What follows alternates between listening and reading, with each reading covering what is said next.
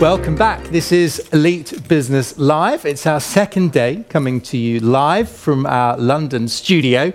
And thank you for your questions that you've kept coming through the morning, and particularly for using the hashtag EBL2021. I'm Ollie Barrett, your co-host, and we're on the theme of talent. And as if by magic, our panel appears. Hello, everybody. Hello. Hello. Thank you very much for joining us. It's a bit of a reunion, actually, I must say, at the end there. Kate Cox, how lovely to see you. How are you? I'm well, thank you. What a year. We have got a variety, if nothing else, on this panel, Scott. I think you're going to enjoy meeting the gang here. Some I know sort of by reputation, Elder. Actually, we've met, I think, maybe through the Great British Entrepreneur Awards. We have indeed. I want to hear more. But let me tell you who's here. Our theme is talent, attracting talent from all over the world, challenges, what skills are missing, and what are the secrets of some of the best employers. Let me tell you who's here. Kate Cox, you're the Chief Marketing Officer of MoneyPenny. You were thrown in at the deep end last year. You'd only just started. I know, but here I am again. You were first class, that's why you're back. MoneyPenny, you're looking after people. This is assistance, but of all sorts. Just remind us in a nutshell, what are you doing and for who? Yep, so we look after outsourced communications and live chat and calls for about 21,000 customers across the UK and the US. And we see ourselves as a people business that's sort of super powered by technology. So every single person is sort of linked to their business, so they feel like an extension of their team. Yeah, and in a sense, I mean, you're the CMO, the Chief Marketing Officer. I mean, to a certain extent, marketing attracts talent as well. I mean, do you see that connection? Oh, yeah, absolutely. The reason I'm on this panel is I think our brand and what we live for, our purpose, is part of our attracting talent. So we really need to live it in our people. So our happy people equals happy customers. So right. Our business thrives. So I want to get into the secrets of that shortly. Let's jump two down. Valerie Mann, you're a director of Elder, and this is about, thank goodness, treating elder people differently with I guess, a fresh perspective. Tell us how you're doing it. That's right. So we actually focus on live-in care, and this is about supporting your elderly loved ones in their home. So providing the care they need, the normal supervise and specialize, but really allowing them to stay in the comfort of their home with their loved ones and keeping the routines that so they don't need to leave their home. And what might be an example of the adjustment that you could make to help them live differently? So very much so, keeping to their routine. So that's the difference with a care home. Yeah. And that's the alternative, is that you keep to the routines that they love, that make them and keep them happy, and their loved ones too. I like it. So the way you're doing that, is that by giving them advice, by making the changes yourself? By having carers, living carers in their home, supporting them, and really slowing this process that you can get when you go to a care home and deteriorate and do not have that social and your roots that you keep when you're at home. So that's we actually provide carers, living carers. No, well, thank you for doing what you're doing. Akshay Rupaerelia, you are the founder of doorstep.co.uk. I mean, I think of you as a challenger, it's fair to say, in this world of estate agents. Estate agents, I don't know why, haven't had a good reputation over the years, and I think you saw an opportunity to change that. Yeah, absolutely. So, I run doorsteps.co.uk, which I founded about 4 years ago. Effectively, we have the goal of, as you said, changing the perception of estate agency, because for many reasons, it's relatively archaic. Perception is quite poor, stereotypically.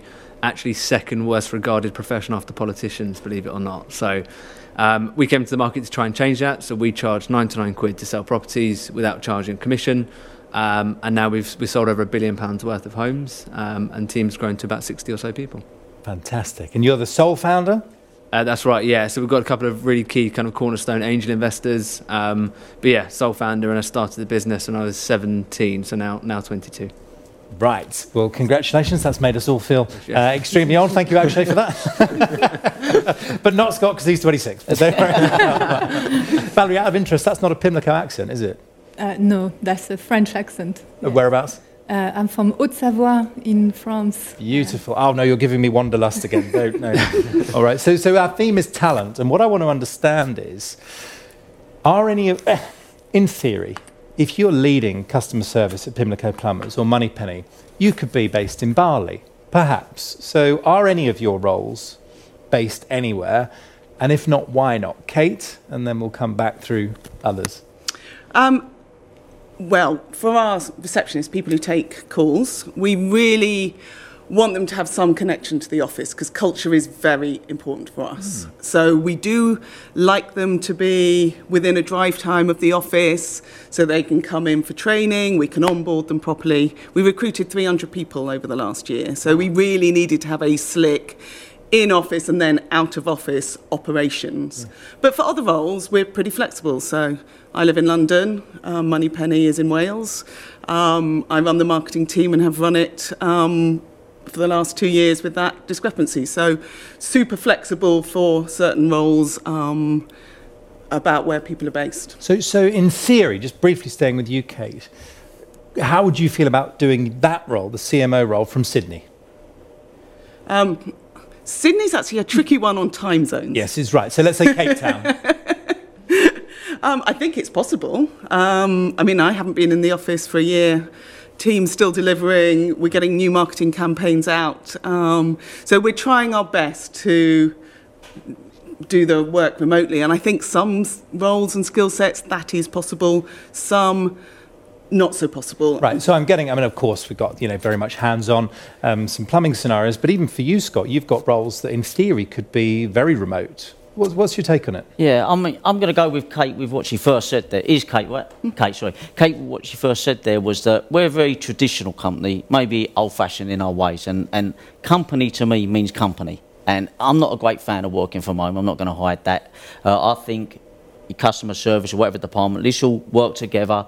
You're learning skills off of each other. There's times, to be with each other and around each other. So for me, can it be done in certain areas? Yes, it can. Would we do it? No, we wouldn't. So how local do you have to be to you to get a job at Pimlico Plumbers? You don't have to be local at all. I mean, you can come from South Africa. I mean, if you're the person for the job and you've got the skills and the criteria and you're right and you come on to us.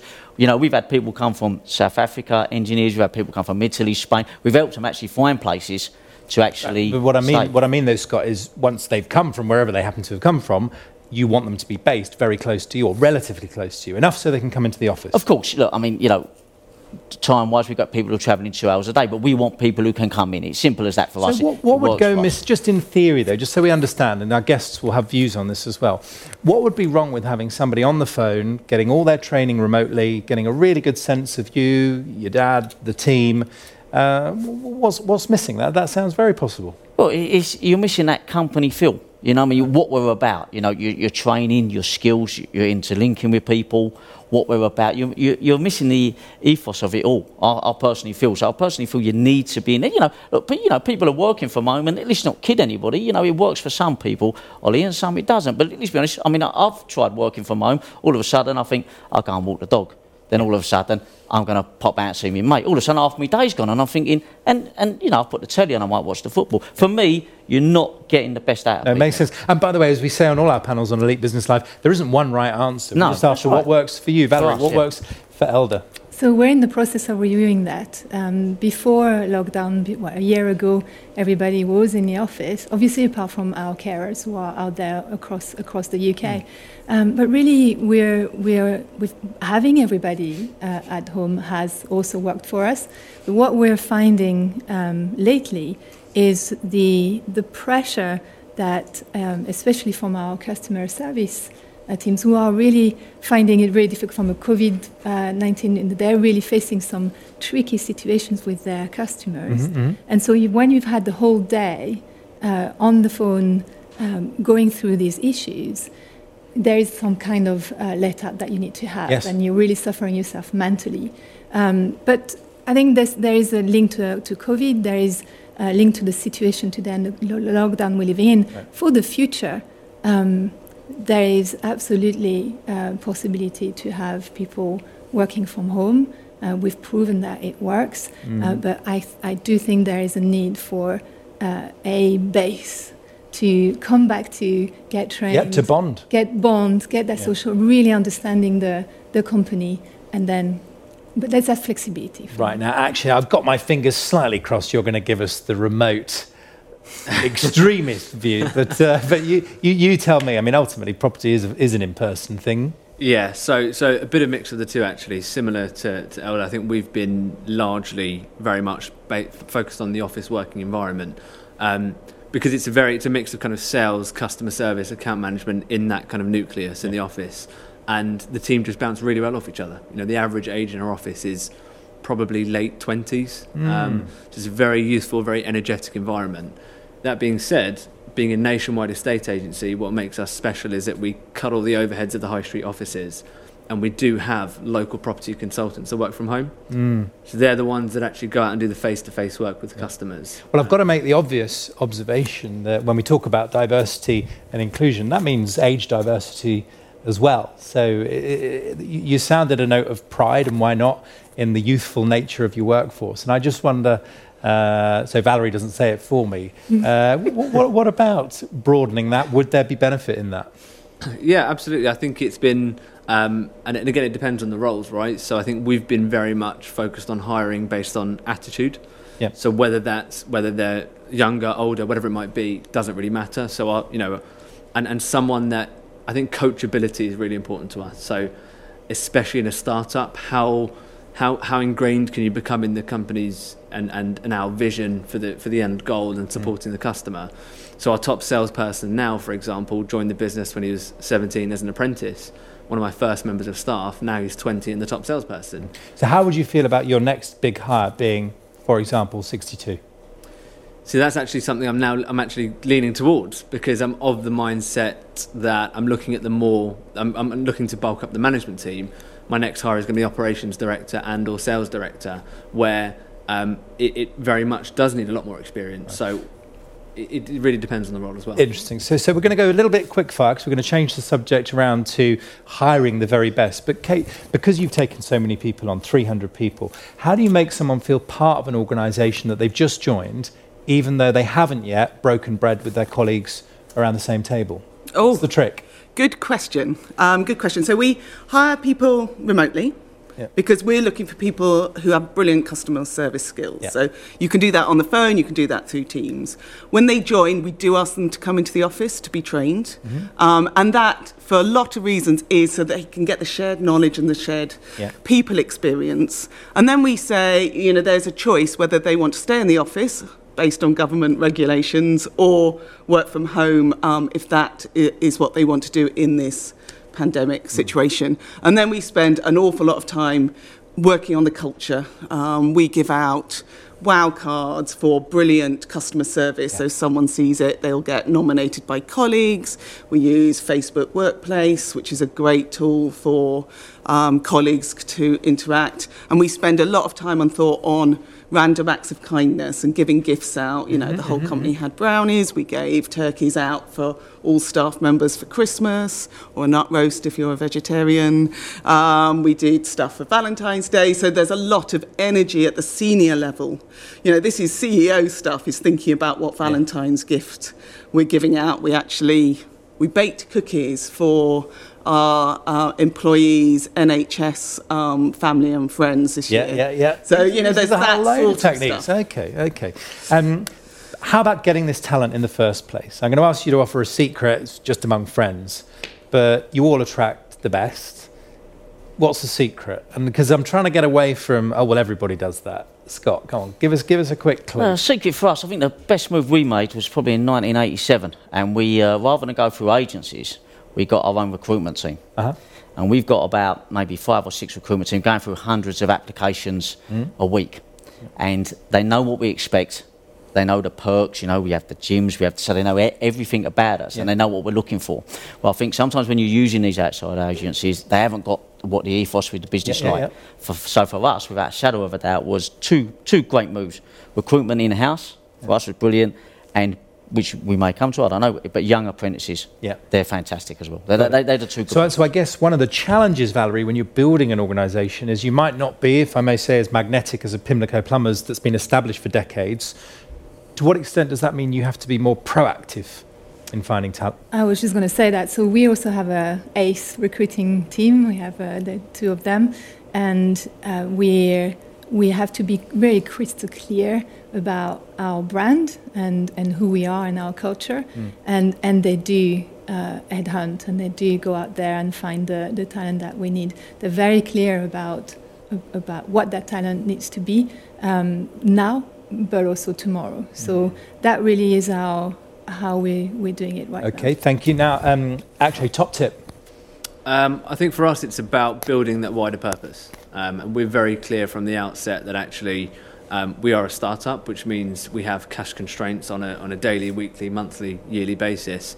So if you're looking at taking a job with us just for money, to be honest, I would say if you're taking any job just for money, don't take it. And I tend to say that the minute they walk in. So pause the conversation there.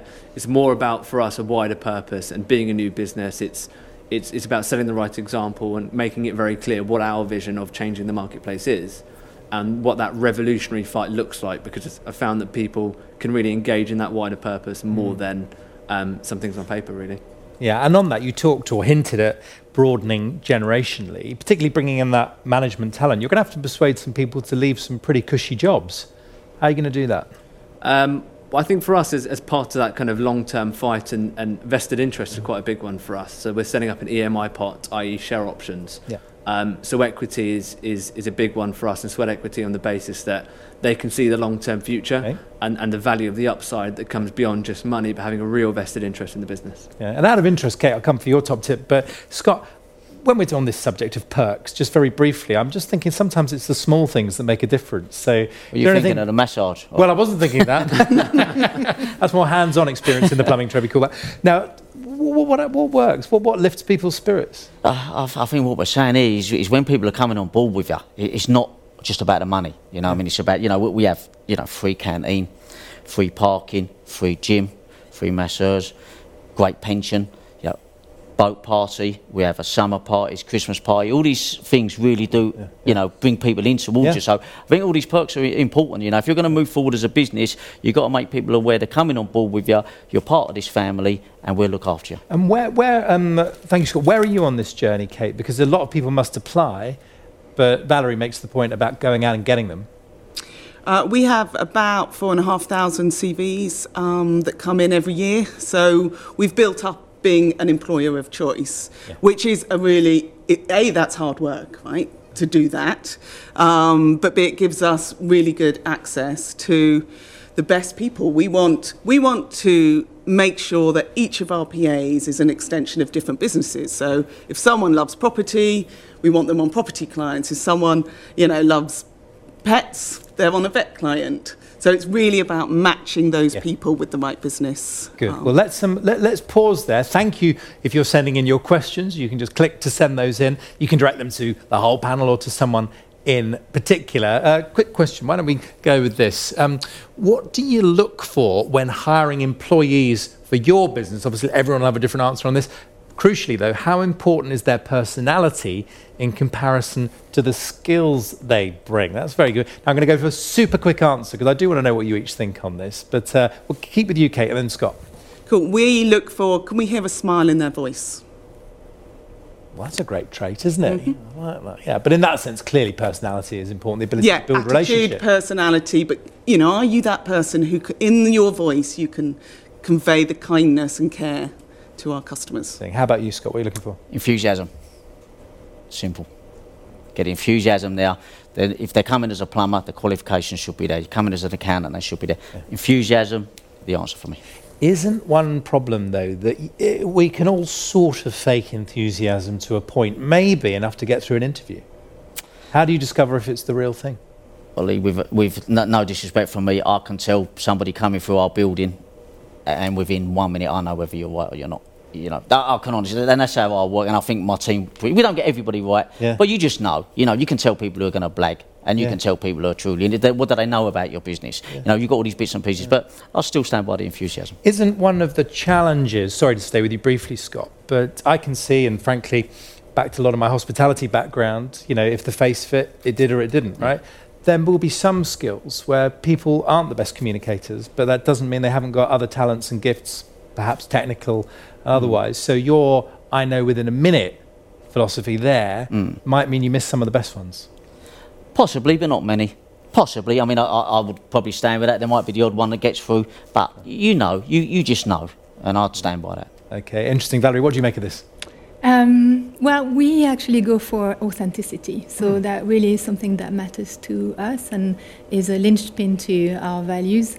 And if you're authentic, of course, the skills and all that matters, obviously. But I think that piece that matters to us is authenticity. It's a sort of word that gets people, with all due respect, gets people nodding along because no one wants to say, no, we don't need any authenticity. But what does it mean in practice? What is it not? Yeah, for us it's very much around challenging the status quo, feedback, being in that authenticity, meaning we always say, or our CEO Pete always says, be kind. You don't have to be nice to me, but be kind. And by being kind, you give me the feedback that I need. So it's about having that very authentic approach and in everything that we do. So we love it when people challenge us in the right way. Yeah. Isn't the challenge there? Sorry, Valerie, I'm picking fights with everyone today. One of the encouragements there is almost to take the mask off, to let down the barriers, to be fluent in candid in how we communicate. Isn't the trick in business to be able to behave, to be able to adopt a certain persona? You know, if Scott's plumbers walked into your house and said, well, this could do with a lick of paint, it's not going to go down very well, is it? And that wouldn't go down with us very well either, because we're in the business of serving elderly loved ones, and so what matters to us is to, obviously you need to embrace the values and have the same ethos that we have, and embrace that mission. And we do find that's how we also get talent. People embrace that mission. But yes, we will have some interesting conversations from interesting characters. But as of course this is a professional environment, and that counts for that behaviour. Obviously. No, that makes total sense. Actually, what are you looking for? I think I touched on it earlier, but coachability and willingness to learn. And I think that fits into the overall attitude, because by virtue of nature, we don't always take on people with huge amounts of property experience, because we're trying to disrupt the status quo, we're trying to change a perception. So people that are willing to learn about our ways, but also willing to learn about different abilities that they don't currently have. And nurture that over the long term is really important for us. But okay, so that makes utter sense. How do you interview for that? How do you discover that in a process? I think a lot of it is we do kind of a lot of, or not a lot of, but we do some shadowing and kind of a trial day usually. So we'll actually get them on the phones. Are they willing to make mistakes? What have they learned from the mistakes? If we've given them feedback on a role play, how have they taken that on? When we role play again, have they implemented the changes? So although it's a very, very tight window, and absolutely we make loads of mistakes, but I think it's a really nice way to get an insight into the people. That's quite a cool thought, a role play. Tell me how that works. So again, depending on the role, if it's a customer service or sales, we'll actually give them, so often we'll have something completely irrelevant. So we'll have a sales pitch on something they're not too comfortable talking about, because again, when it comes to the property market, they may not be comfortable talking about it. So selling a holiday, selling a car, or whatever it might be, and we'll do that role play interaction, or the guys on our team will a few times, and see how they come across, how they're questioning, how they're objection handling, and how do they then take our feedback on. Nice. How about that? I mean, that sounds like absolute perfect territory for MoneyPenny, Kate. How does it play in practice? Yeah, we do that in our training programme, actually. We ask our groups of newbies to set up their own small business and then role play how missing a really important call might be for them. So we really try and get them to think in the moment of wear their customers' shoes, so they really understand the importance of communications for them. And to what extent does it play a role as you recruit, or is it more when they've got in? That one is more when they get in, but What about this thought of talent without boundaries? And I just wonder, we've been through Brexit. How confident are you that you can attract the talent you need from anywhere, Valerie? Thank goodness we managed to get you here. Yeah, I've been here for a while, so that's okay. I'm sticking here. Well, it's obviously a bit more challenging from a regulation perspective, but I think we can overcome that. The question for me is more, where do people want to go? It's the other way around, and can we support having people working from anywhere? from a legislative tax perspective. Got it. Particularly because, as you say, you're rethinking this. So if somebody says, please, can I work from Haute-Savoie? That's right. Well, you need a tax or immigration answer to that. So that's really for smaller businesses. I think that's something to consider. Yeah.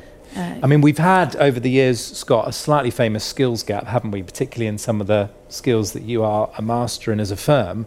How is it these days to attract the talent we need in this country? Yeah, it's getting more difficult, Ollie, especially in the building and plumbing game, because unfortunately a lot of the schools, they don't really emphasise how well you can do as a plumber or as an electrician, everything seems to be university. Go to university, got a great job. Well, it's not the case. You go to university, run up a bill, you don't necessarily get a job. You can't get an apprenticeship under your belt, you've got a job for life. So for us, we're massively because the skill gap's there, we're massively on dealing with apprentices. So we have about 70 apprentices at the moment. And you imagine when they come on board, like my son did, he's 25 now, but he come on at 16, he's earning £30 a day, so you're earning while you're learning. Yep. These apprentices don't know any other way but your way, Ollie. So you imagine they only know Pimlico. You turn up on time, you dust sheet out, you get the job done. So you're moulding these youngsters into the finished article, and the time they're 23, 24, you've got it. Yeah, and next thing you know, they're running the company. That's right. Yeah, right. We go to the baton passes. But on this international question, to what extent is it harder now than it was pre the B word to get talent from overseas? Yeah, it's more difficult. Of course it is. I mean, you can get permits, you can get around it, and it is more difficult. It is certainly more difficult. But in the same aspect, if somebody's right for your business, then you will get them there. Right. So actually, London is a magnetic city. You want to be attracting talent, presumably from anywhere. Is anything going to get in your way, or what is going to get in your way? I think as I said, we're looking at slightly more senior hires at the moment. So that's a journey that we're still kind of learning about and embarking upon at the moment. We sit in Greater London, so hasn't been too much of a problem thus far. But at the same time, similar to as Scott said, we're looking at the government's Kickstart scheme as well, which is putting 16 to 24-year-olds into work. And I've actually started a separate business which helps businesses get access to the Kickstart scheme. No, good, because that's not as easy as it looks either, is it? Oh, no, it's nothing what the government is, no. So we're just in our final few seconds. Kate, is there a sort of magic dust that you really struggle to find at the moment? I'm thinking MoneyPenny is on a formidable journey. You've talked about the personality, the smile as you talk sort of thing, but what is that elusive skill? Oh, kindness, I think. Kindness from top to the bottom. We operate a sort of servant leadership model, so even senior management is supporting staff who are actually doing the job on the operations, and kindness throughout the company is... Yeah, it really strikes me, just chatting to all four of you today, how much we could all learn from each other, actually, just in terms of plotting different ways of doing stuff, what worked for you, what worked for us over here. So I'm really grateful to that. So, Kate, welcome back. It's lovely to see Akshay, as ever. Till next time I dish you out an award, probably very soon. Valerie, thank you for bringing everything to the stage, and particularly with all you're doing with Elder. And Scott, thank you so much, and thank you for doing an amazing double act there as we cut off and then regained connection with Dubai. That was great. No, thank you. Thank you. Onwards. Thanks for all you do. Thank you, everybody. Thank you. Thank you. Well, our panel are now going to make their way off the stage to go and see my colleague and co-host Hannah Previtt for some one-to-one conversation. We've got some good stuff coming up later on in the day. 2:05, the breakout session powered by our friends at BT. That's on the Ring Central platform. Please sign up for that. What are we talking about later? Well, firstly, finances, planning different scenarios. How do you do that? What does that look like in practice? And finally, what about the massive conundrum of going global? What can we learn from Asia Pacific as a hotbed of opportunity? What could we be doing differently? If you've enjoyed what you've seen so far, please spread the word. #EBL 2021. For now, it's over to my co-host, Hannah Previtt. Thank you, Ollie. Another brilliant panel. And I think this really goes to show what a challenge talent really is for small businesses, for growing businesses, and indeed large businesses. So at the Times and Sunday Times, where I spend lots of my time, we have our annual CEO Summit. So some of the CEOs and leaders of, the largest companies in the world. And when we ask them what the biggest challenges are that they're facing, talent is always in the top 5. So it goes to show it really is a perennial issue. So I'm really thrilled now to be joined backstage by each of our panellists, one by one. They will come and join me up here. Scott, if I could just invite you to come and join me over here. Yeah, sure. Thank you very much for all your contributions on the panel and hearing from your dad as well. That's okay. Does he ever put you in hot water? Have you? Yeah, quite often. Yeah. You know, I mean, I see the PR stuff, I'm like, but he's got an opinion, as he says, and he's going to say what he thinks. Do you think you'll follow in his footsteps in that way? Do you think you'll also be, contributing to the press, and colleagues like mine will be calling you up for some colourful quotes? Yeah, without a shadow of a doubt. Listen, he's got an opinion, I have an opinion, and whether people like it or not, that's down to them. But no, I will be going down the same path, no doubt. So in terms of kind of what drives you, I think Charlie is always very clear, and I love the way he's really unashamed about, it being about, kind of financial gain, right? He wanted to have the nicer things in life, is how he would put it. What drives you? So is it kind of continuing the family legacy? Is it some of those kind of material things as well? Do you like the nicer things in life? And also, kind of growing the business, I suppose. There must obviously be a huge amount of personal satisfaction in growing a successful business. So what is it that gets you out of bed in the morning? Well, gets me out of bed. I mean, listen, my dad had not such a nice things, and as a childhood I did. So don't get me wrong, my childhood was great and I've got no problems with that. But what does really drive me is I want to keep the Pimlico tradition going. I want it to go down my family, keep it going. I'm so proud of what we got. And financial side's fantastic and I love it. And don't get me wrong, I want to keep having the great stuff in life. That never changed for me. But what is nice is when you may go out to a restaurant, you go to a place and people say, I've used you guys, Pimlico. What fantastic company, brilliant family run business. So for me, which wakes me up is I want us to stay top of the tree. And I want it to be knocked down to my family, and we all have the same values. And potential, national expansion. As a journalist, my ears are pricked listening to this. Is that something that you might be leading in the months and years to come? Well, without a shadow of a doubt. I mean, I asked my dad why he never done it, and he simply said, it's the, we've got so much in London we've got to get to, and I agree with that. We've still got a lot in London, but at the end of the day, my dad's coming to the end of things now at 70, 50.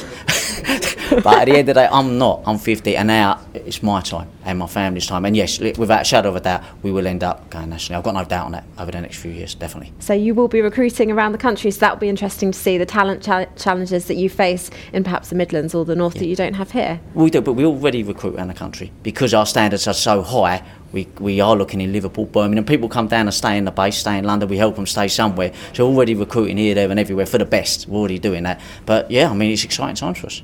One last question for you. I've saved the best till last. I want to talk to you about female plumbers, okay? Yes. So diversity is obviously a hot topic. You don't see that many female plumbers. Are you doing anything about it when you bring in apprentices, for example? Do you have any? It's changed. It's changed. If you asked me that question 5 years ago, you would have had me standing there like, well, you sure? But now things are different. We've got about 12 lady plumbers out there now. They're superb. Customers ask for them as well. So people feel more comfortable with them. Going through the apprentice, we've got 70 apprentices and maybe 20 of them are ladies now. So the tide's turning big time, and for the better, because I've got to be honest with that personal touch, they're a level above. So, really, that's great news, and I hope that's something that you will continue to kind of, really keep an eye on and reinforce. Oh, we will be, definitely. We'll be pushing with the young ladies, definitely. Okay, well, thank you so much for your time today. Thank you. We've really enjoyed having you. All right, thanks a lot. See you. Scott Mullins there. So now, if I could invite Valerie to come and join me. Hello, Valerie. How are you? Okay, good. Thank you. Isn't it exciting seeing humans in real life? Very, very. And taking off my leggings. I really enjoyed that. Although some people, I think, might have a nice nasty shock when they start wearing things with waistbands again. That's right. So I'm looking forward to hearing a bit more about what you're up to at Elder. It's a really challenging time. We're all aware acutely of the kind of social care crisis. And I think it's fair to say the pandemic has really shone a light on how important our care workers are to all of us. My mum is actually a social care worker, so I feel really strongly about it. So how do you really kind of throw your arms around that part of your workforce and to make sure that they're happy, they have all the tools they need to do their jobs, and that, they can deliver to the best of their ability? Yeah, so we do quite a lot for our carers, and probably not enough, but do a lot, and this is one of our big strategic goals as well for the next year. But we have a team who supports our carers, and not just from a day-to-day perspective, making sure they're successful, making sure that they're heard when in the home of our customers. And we have a great team whose purpose is just that. We also have a carer engagement team who organizes some, especially remotely now, they organize these sessions 3 times a week where we call them carer hangouts, where they can actually share what they're going through and talk to other carers. We're building a community so that we can support them, but also they can support one another, which is not something that the industry will have been used to. Mm-hmm. Yeah, I really like that kind of peer-to-peer sharing, which is, I think, like you say, a kind of industry first. Yeah. Do you think the perception of care and care workers has changed over the last 12 months? You know, it was viewed by some as kind of low status job, but unfortunately not helped by kind of low wages. Yeah. But all of us see now that incredible value, don't we? Absolutely. I think that's really shown a light. And also, specifically for our sector, which is elderly care, there's also been this COVID crisis for care homes, and we're obviously have customers that have come our way this way. But from a carer perspective, we're very, very fortunate that we have a Care of the Week section in our All Hands every week, where we see the best carer for that month and the work that they do.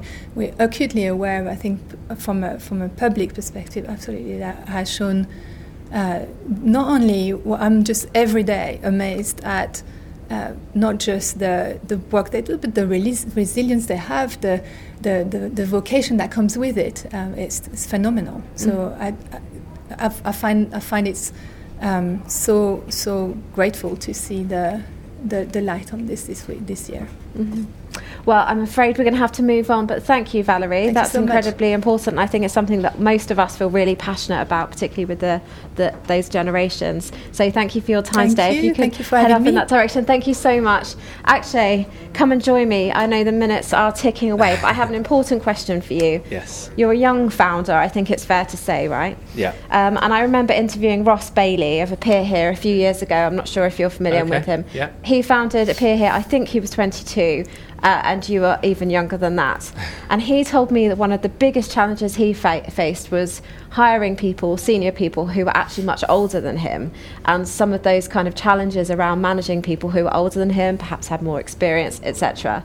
Can you talk to me a little bit about that? Because you said you're making some senior hires at the moment. Yeah, absolutely. So that's a learning curve at the moment, which is really interesting. But I think we've reached a stage in the business where, I started when I was 17, knocking on doors, and I was trying to convince people to sell the biggest asset in their lives with us for 99 quid. So the age, the price, it just seemed a little bit too incredulous at the time. So I think over time I've learnt that actually the passion that I've got for the business and the credibility of what we have built so far, as well as the journey that we're about to embark upon, a combination of those, and I think it's really about my belief in the process. And I think when they see my belief, it's easier for them to imitate that. So yes, very difficult, but I think it's become slightly easier over time. Mm-hmm, mm-hmm. Do you know what? I'm afraid that's all we have time for. That's fine. But I think that's a really insightful answer, and I think it's something that lots of young founders have definitely told me over the years that they struggle with. So thank you very much for those reflections, Akshay, there. And last but no means least, hi Kate. How are you doing? Very well, thank you. So I remember I interviewed Rachel from MoneyPenny years and years ago, and we hear a lot about the cult of the kind of entrepreneur and the founder, right? So it's all about the founder. How much is that true now, kind of in the business with Rachel and Ed, obviously her co-founder, kind of passing the baton on, and how important are they to the culture? So they set an amazing internal culture. So the standard was like super high, and they were, and Ed's still with the business for 20 years. But what they did is hired similar people in the leadership below.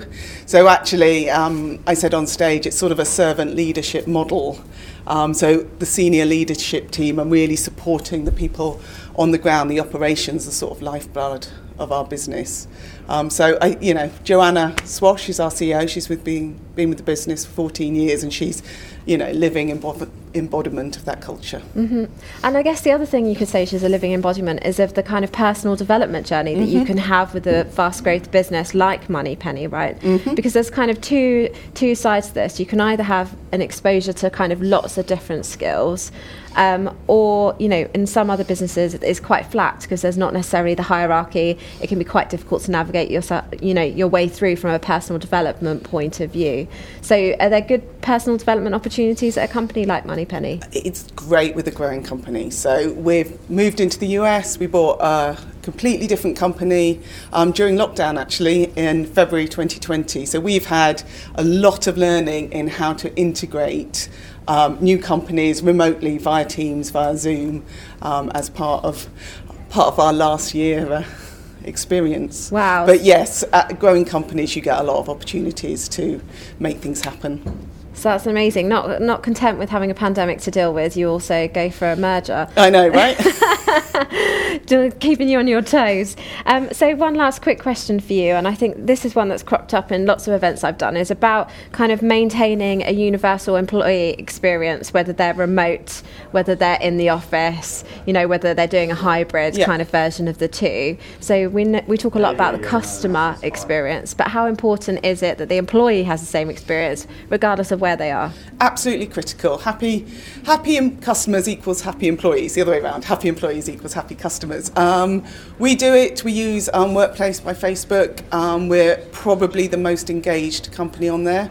All our staff are on it. About 100% of our staff are on it once a month, 98% once a week. And that is a really good tool for sharing, getting support, sharing brilliant moments, all that good stuff of trying to take that office culture and take it remote to keep people supported and engaged. Okay, that's a really great practical tip to end on. Thank you so much for your time today. Some great insights there.